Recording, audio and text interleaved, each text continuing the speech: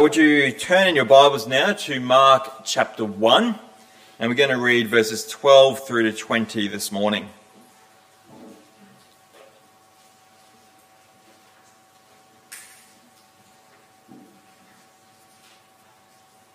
Now, if you remember from 2 weeks ago, we've had that reminder of the prophecy in Isaiah, which is similar to the one in Malachi, that there would be a Messiah to come, that God himself would come. Before God came, there would be a messenger. 700 years, that question has sat there, who are these people? The messenger has been revealed as John the Baptist, and the Lord to come is Jesus Christ. And Jesus has just been baptized. And then Mark picks up right from there in verse 12. As what we read, verses 12 to 20 of Mark 1. Immediately the Spirit drove him into the wilderness. And he was there in the wilderness 40 days, tempted by Satan. And he was with the wild beasts, and the angels ministered to him. Now after John was put in prison, Jesus came to Galilee, preaching the gospel of the kingdom of God, and saying, "The time is fulfilled, and the kingdom of God is at hand. Repent and believe in the gospel." And as he walked by the sea of Galilee, he saw Simon and Andrew his brother casting a net into the sea, for they were fishermen. Then Jesus said to them, "Follow me, and I will make you become fishers of men." They immediately left their nets and followed him. When he had gone a little farther from there, he saw James the son of Zebedee and John his brother, who also were in the boat mending their nets. And immediately he called them, and they left their father Zebedee in the boat with the hired servants and went after him. This is a reading of God's word for this morning, and would you join me as we pray once more and ask for God's wisdom as we seek to unpack this. Lord God, as we come now to dive into your word together, we pray that you might reveal to us your truth. We live in an age where truth has become subjective, yet we know with you there is truth. Truth untarnished, truth unchanged. And we pray that your Spirit might reveal that to us this morning, that we might better rejoice in our Lord and Saviour Jesus Christ and what he did, and better live out what he taught us. We ask this in his name. Amen. So this morning we are, of course, continuing to chug through Mark's Gospel. Last week we had a little bit of a break, which I was disappointed about, but thankful for Peter preaching last week for us, as I was unwell. And as we get into our text today, you might have noticed that if you've got the subsections there, we've basically got three different sections to cover. And that might seem like an absolutely crazy and monumental task. I don't think it is, though. We look at this and we see three amazing things that by God's grace I think we can deal with this morning. We see Jesus' temptation in the wilderness. We see Jesus' ministry really beginning when he goes into Galilee. And then we see him calling disciples to follow after him. Now, if you remember from a few weeks ago, one of the features of Mark that I mentioned was it's very action-oriented. It goes, this thing happened, and then they went here, or immediately this happened. And we see that right here this morning.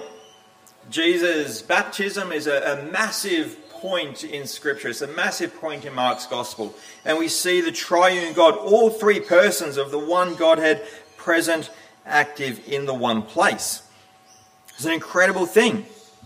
But Mark's told us all he needs to about that. So we get to verse 12 and immediately something else happens. Immediately the Spirit drove him, that is Jesus, into the wilderness. Keeps pumping on the story, doesn't it? It's not stopping. You've got to get on the train, you've got to keep with it. It keeps moving. It's quick, it's fast-paced. I really love it. Jesus was getting baptized in the wilderness with John. Then he was driven further into the wilderness by the Holy Spirit. Now, Mark puts it to us as simply as that.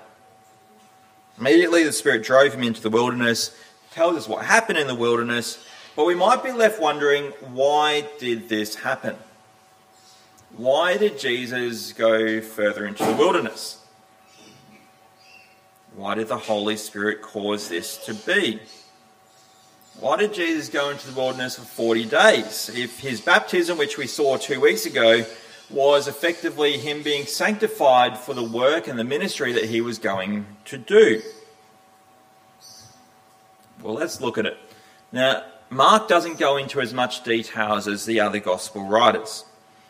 Other gospel accounts go into far more depth, and they record Jesus' time in the wilderness with the discussion between Jesus and Satan, the temptation, such as what we reference in the kids' talk of Matthew chapter 4. Again, as I said last time, this doesn't make Mark a lesser gospel. It just shows us that Mark works in concert with the other gospels.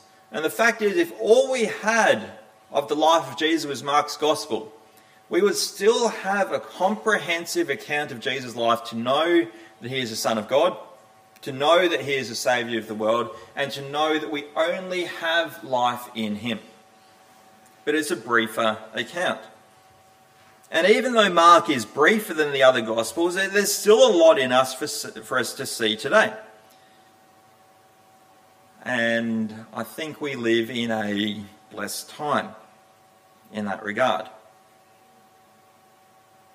We have a blessing of our particular vantage point in history. We look around us in the world today, things that have dominated the news cycles this week even, and we do see incredible difficulties about the world we live in and increasing difficulties for Christians. Yet we do have a wonderful blessing that God has graced us with to be able to look back on these things that happened. We look back on this knowing what the outcome of Jesus' life and death and resurrection were, that he is now seated at the right hand of the Father interceding for us. And we know that Jesus' earthly ministry was ultimately heading towards a cross, which, bear that in mind when Jesus tells these four men who we see later to follow me. That's a significant thing. We won't dive into it too much now because we deal with it in later chapters of Mark, but it's a significant thing. Jesus' ministry is ultimately heading to the cross where he would die for the sins of the world. He knew this. And you could argue that the next 3 to 3.5 years was going to be harder than anything anyone else has ever lived. And as this time of ministry is about to begin, Jesus is driven into the wilderness. And as he is driven into the wilderness, this isn't just Jesus sitting trying to find shade under the biggest rock that he can, maybe hope that a vine will grow up like Jonah had. This is Jesus spending time with his Father. Spending time with the one who has publicly stated just before this that Jesus is his Son with whom he is well pleased. And as Jesus spends his time in the wilderness, the Father is providing for the needs of his Son Jesus. Jesus is with the wild beasts and he is ministered to by the angels. That is an incredibly wonderful provision, particularly as we consider what Jesus is about to begin heading towards.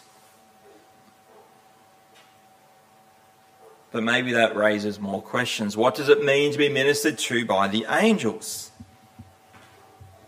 Well, if you pick up any two commentaries, you're going to get different views. And you're going to get more expansive views or more condensed views on what this exactly means. And I don't think we exactly know what it looks like.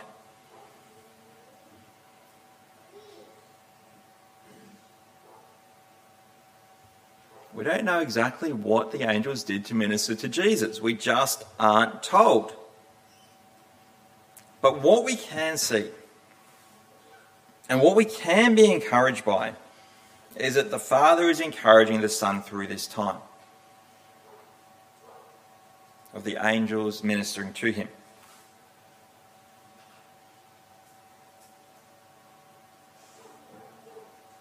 Now, at the end of this time, Jesus was going to be tempted, and I think we face temptation in lots of ways ourselves. And I think sometimes temptation can stem from jealousy of looking at something saying, well, if that person got that, I'd like that too. I'm not sure if you've ever had a conversation with anyone about this part of Mark's Gospel or where it comes up in other places the angels ministered to Jesus. I don't think it's a new thing. Matthew Henry writes about this, and he's been dead for a few years now in his commentary. I've had these conversations with people where we look at this account and say, wow, I want the angels to minister to me too. If the angels ministered to Jesus, I want the angels to minister to me too in those same sorts of ways. And maybe we look at this and feel a sense of jealousy, a sense of temptation, that we want that to be justified, to be comforted in the lives that we live, because, let's face it, we do have difficulties. Things aren't always smooth. We might want this to help us through. Now, I say that because I've had this conversation more than once.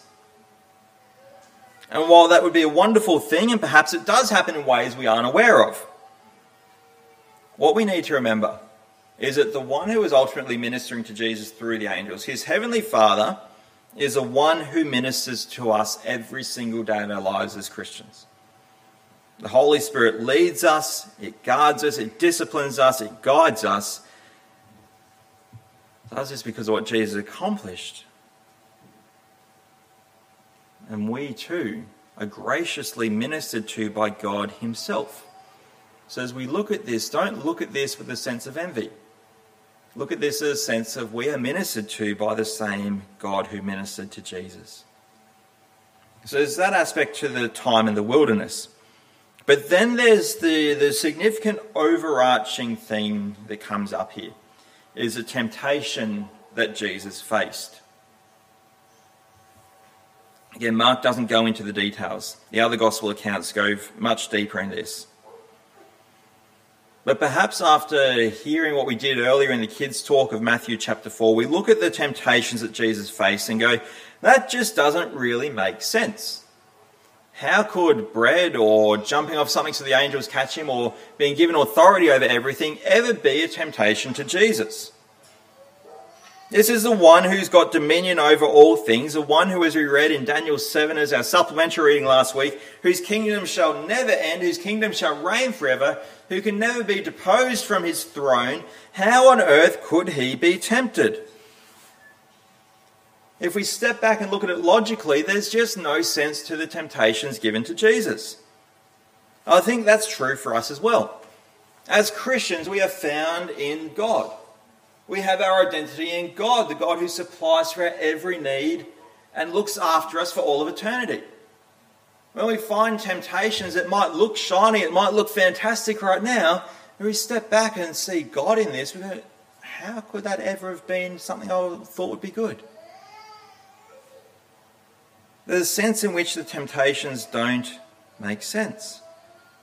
And this is so often the nature of temptation. There's a substanceless, empty nature to them.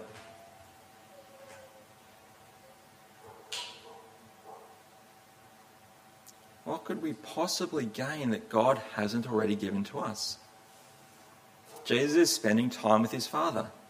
He knows who he is. He knows God's ministering to him. The temptation is not going to work, and Jesus teaches us how to confront that with God's word.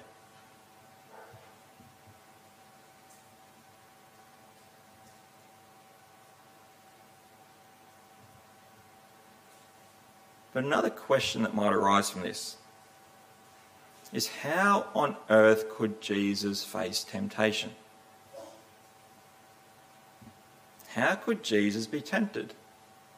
If he is God, how could he be tempted?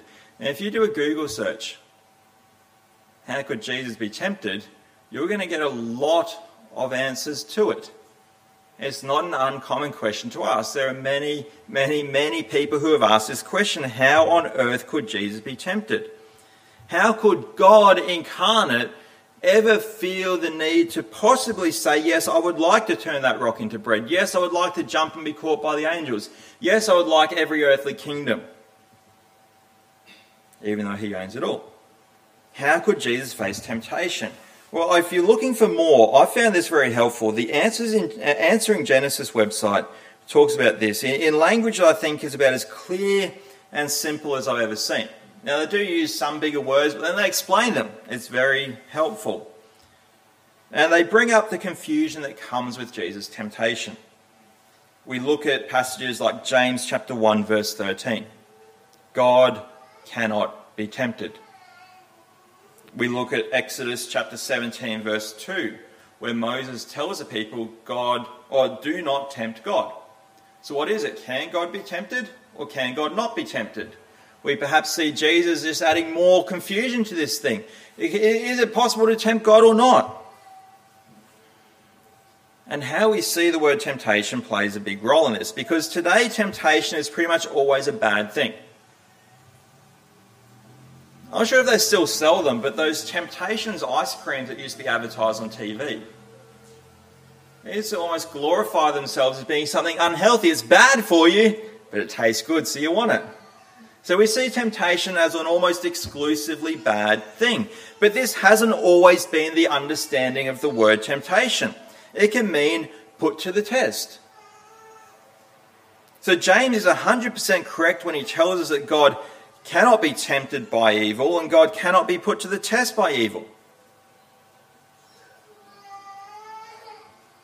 And when Moses tells the people, don't tempt God, he's not saying God might lose his holiness or God can be tempted. He's saying, don't even try to put God to the test. He has proven himself to you.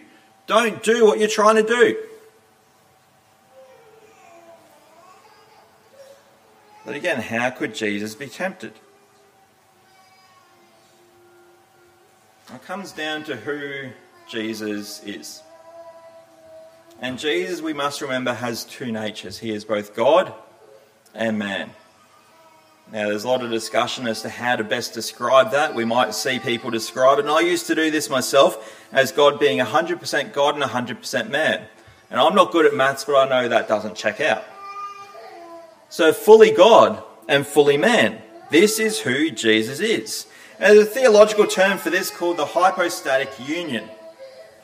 Now that's actually a lot easier than it sounds. It basically says Jesus is completely God and Jesus is completely man. And because Jesus was completely man as well as completely God, it was a human nature that was put to the test by the devil. He was put to the test. Now again, I've probably laboured this a little bit, but it's important for us to see this, because this is a significant thing.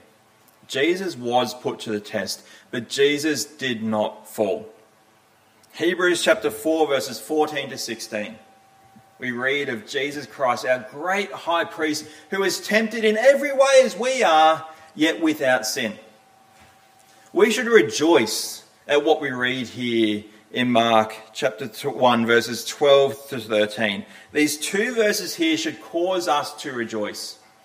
Jesus Christ is the second Adam. The first Adam was put to test by Satan. Albeit indirectly, he was put to test by Satan and he failed. He fell. He did not pass the test that was put to him. But Jesus Christ, the second Adam, did not fail the test. We should rejoice when we read this, not just skim over it and say, oh, Satan tempted Jesus and he didn't give in to it. There is a significance to this. There is an incredible significance to this. That Jesus knows what it is to be tempted. That Jesus has felt temptation, again, Hebrews chapter 4, in every way as we have. He is not distant from the things that might threaten us and that might look good to us right now. But we should rejoice because Jesus did not fail where Adam failed. Jesus did not fail where we fail. And while what Mark puts here is brief, it just builds an even more compelling case for the person of Christ. It builds an even more compelling case of this one who is God and man. It builds a compelling case for us to believe in Jesus and trust in Jesus and turn to Jesus in all things because he knows what we face. Jesus was ministered to by the Father. He spent time with the Father for those 40 days in the wilderness. He was tempted and he did not fail where every single other person on the face of the earth has failed. And it's with this that he begins his earthly ministry. He has been encouraged and looked after by the Father. He has succeeded where everyone else has failed. And then he begins his ministry. He goes to Galilee. Now we have that quick note there in verse 14. Now, after John was put in prison, if you want to find out more about that, look at Luke chapter 3. But Mark assumes that people know John's been put in prison, and if not, he's been put in prison. Doesn't go into the details of it. And it's about Jesus. This is about the suffering servant. Mark doesn't have to flesh this out. Doesn't detract from what we learn of Jesus.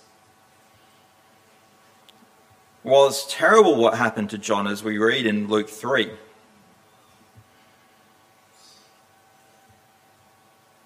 we should remember the words that John himself said. Some of his followers, just before this, were starting to go to Jesus rather than stay with himself. And some of his other followers came to John and said, "John, what's happening? You're losing your following. What's going on?" And John's response was one of incredible humility, which we should seek to model ourselves. John says, "I must decrease that he might increase."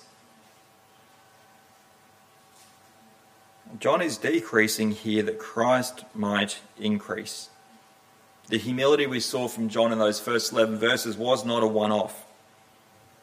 And Jesus came to Galilee, and Jesus preached the good news of the kingdom. To believe in the gospel. What is the gospel? The gospel is the good news of Jesus Christ. Jesus is telling people, believe in me. I am God who has come and taken on human flesh to die for your sins, is effectively where we end up with that as we flesh it out to its conclusion. Jesus preached the good news of the kingdom of God. Repent and believe in the gospel. Repent and believe in me is what Jesus says.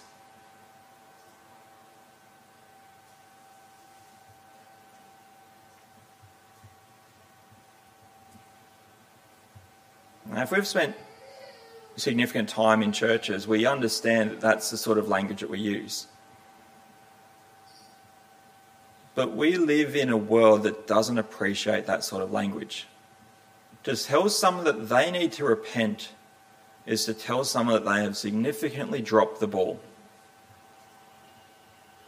We live in a world of fragile egos.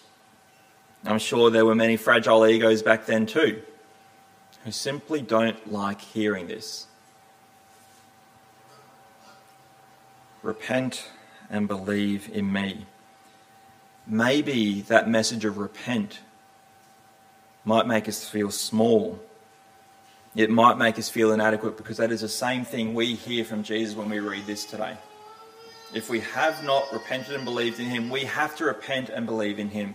As we saw last time, there is a healthiness to confessing our sins, to repenting, to turning away from the sins in our lives. Maybe we look at this and go, this is just designed to make us feel small and inadequate by a God who wants to keep us under his thumb. But that's not what's happening here. This is refreshing. This is revitalizing to souls, because there is good news. The gospel is the good news. This is not a horrific, wearying, oppressive thing. Matthew Henry puts it this way: by repentance, we give glory to our Creator whom we have offended. By faith, we give glory to our Redeemer who came to save us from our sins. It is about giving glory to God. Now, while again that might sound like it's just for God's benefit, there is good in there for us too. Kids, do you remember 3 weeks ago in the kids' talk when my Uncle Lindsay told you about, there's more to the Westminster Short Catechism this, but the first question, what's the most important thing? What is the chief end of man? The most important thing. Anyone remember? It's about glorify God and enjoy him forever, isn't it? What is man's chief end? Man's chief end is to glorify God and enjoy him forever. By repentance, we give glory to God. By repentance, we give glory to our Creator whom we have offended. By faith, we give glory to our Redeemer who came to save us from sins. Repentance is not oppressive. Repentance means that we get to live the way that God made us to live. It's like trying to drive a car forwards while putting it in reverse. It doesn't work. It's not right. If you're reversing a car and you quickly put it into drive before, assuming you've got automatic cars, before you stop, it's not good. In many ways, that's what our lives are like before we repent. We're just doing the wrong thing and it hurts us. But this, repentance, is about giving God glory, enjoying Him forever. In repenting from sin, in holding on to the faith that God gives us, we glorify our Father, we glorify our Redeemer. When we do this, again, we live the way we're meant to live. See, Jesus is saying repent and believe. This is not belittling. This is not oppression. This is freedom. Repenting from sin is how even though we sin and still make mistakes before God's face, this is how we live the way God wants us to live. It's liberating and freeing. And we see that then when Jesus walked those dusty Palestinian streets, and we see it today. And Mark tells us of people who followed Jesus. They believed. They followed him. So Jesus begun his ministry in Galilee. John is decreasing, Christ is increasing. And then he's walking by the Sea of Galilee. In verse 16 here. And we see as he walks beside the sea, he saw Simon and Andrew casting their net into the sea. And we have this awesome exchange here. Follow me, and I will make you fishers of men. So immediately they put down their nets and they followed after him. Jesus goes a little bit further. He finds two more fishermen brother, James and John, the sons of Zebedee. Fiery guys, as we find out a little bit later on. They're also fishermen, and he says to them the same thing. They dropped their nets and they followed him.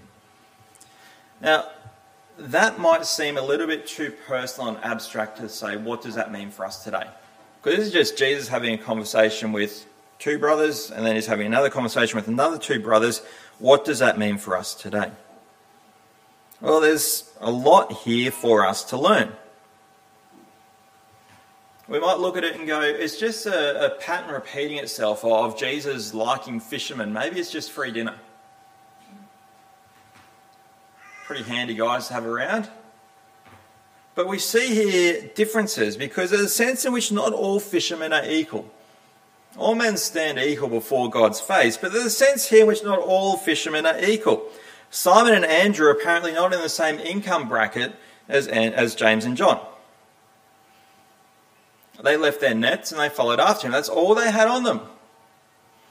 James and John, however, they left their boat, they left their nets, they left their hired servants, they left their father, and they followed after Jesus. Perhaps we feel self-conscious telling people of the need to follow after Jesus. When we were in Canberra, we were looking at doing a church plant. And it was in a suburb called Kingston, which used to be the absolute pits of Canberra, is how it was described to us. And then someone decided to gentrify it. Very, very expensive apartments there. And you look around that place and you go, what more do these people need? They got everything they could imagine. They're wealthy. They're fine. But there's still a need for Jesus. This shows us that whether we are well off or not as well off, we all have a need to follow Jesus. Jesus is not just for the country club types. He's not just for those who scrape to meet the bills. He is for everyone. And what that means for us as a church is that whoever walks in those doors of a Sunday morning, whoever turns up to Bible study during the week, should be given the exact same welcome. Nationality, brand of car driven, clothes worn, none of those things should impact how we treat people. Jesus clearly came to save all people. And look at the response of these guys. The ones leaving the boat, the hired servants, their nets and their father, the ones just leaving their net, they dropped everything. They dropped it and they followed after Jesus. It wasn't, just let us finish mending the nets first. It wasn't, just one more cast, then I'll be right with you. It was drop everything when Jesus calls and follow him then. And they are called to be fishers of men. Maybe today it's not just, let me finish this chapter I'm reading. Let me finish this level of the game that I'm playing. The call to follow Jesus requires an immediate response. They were called to be fishers of men. Jesus spoke to them in terms they understood, which as we consider sharing the good news of Jesus, we should take note of as well. These are fishermen.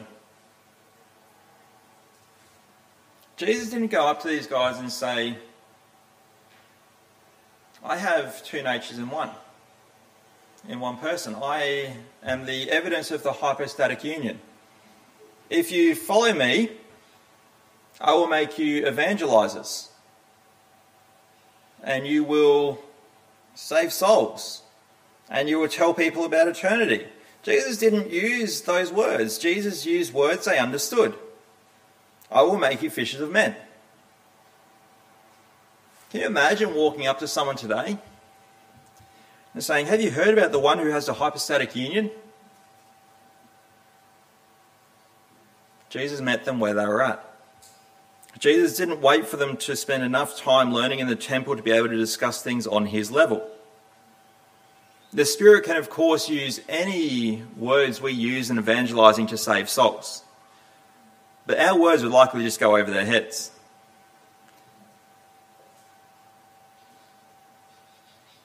And Jesus is for all people.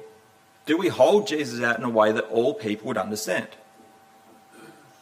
Are we willing to meet people on their level?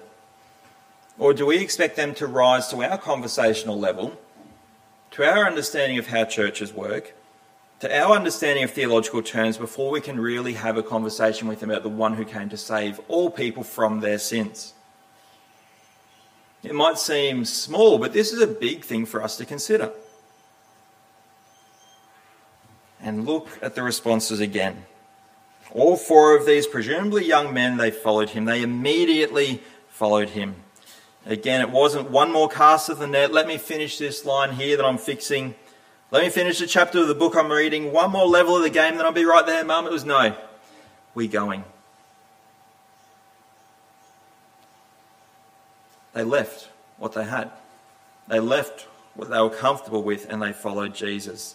And often for us, following Jesus will take us away from our comfort zone.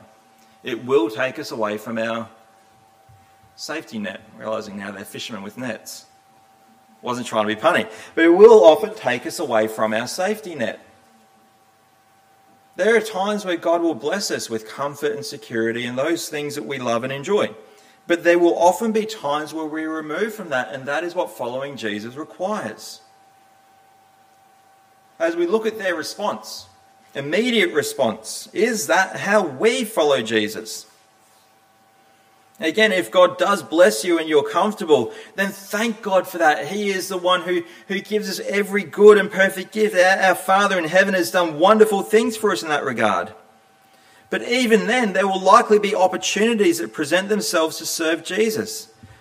To show that we follow him in action, that drive us away from our comfort zone. Are we willing to do those things?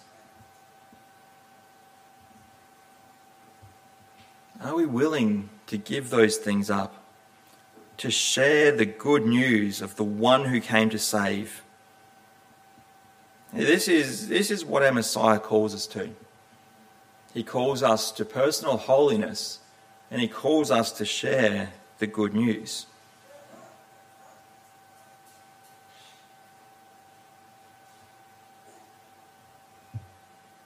There is a challenge for us in how these men responded. There is a challenge for us that we cannot ignore. And while challenges may not give us cause to rejoice all the time, we're struggling to find reasons to rejoice. If you're a Christian, then Jesus Christ has said to you, follow me, and the Spirit has moved you to respond. And that is wonderful. That is a tremendous blessing beyond anything we could ever describe. It may seem like a lot of pressure. And remember, where Jesus went, he went to the cross. He went to the cross so that we could live. Following him will not always be easy. We will likely have to do exactly what Jesus tells us to do, to pick up our cross and follow him. But we do so with an incredibly blessed vantage point in history of knowing that he won the victory. And knowing that every single day, our Heavenly Father blesses for and ministers to each and every one of us. We have the Holy Spirit indwelling inside of us, reminding us of these incredible truths in Scripture. So don't be weighed down by this. Be lifted up by this. Be encouraged that God cares for the souls of those he calls, and he shows that care to them every single day. There is more people out there who need to hear the good news, and we should be doing our bit to get the news out there, but do that joyfully, rejoicing in Jesus, glad for who he is, glad for what he's done, and be thankful every day that we did hear his voice saying, "Follow me." Let's pray.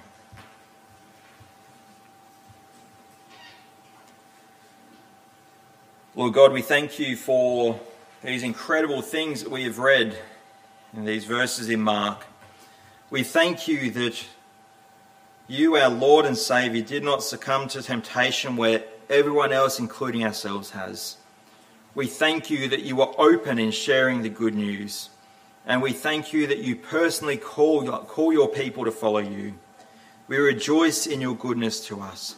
We pray that you would shape us to live these things out better and better every day, that we might respond immediately to the opportunities that you give us, and that we might be faithful in all that we do. Yet we pray that you would prevent us from feeling weighed down by the burden that it is sometimes to share the gospel, but see the joy that it is to live with you and the blessing it is to share this news of life. We ask this in Christ's name. Amen.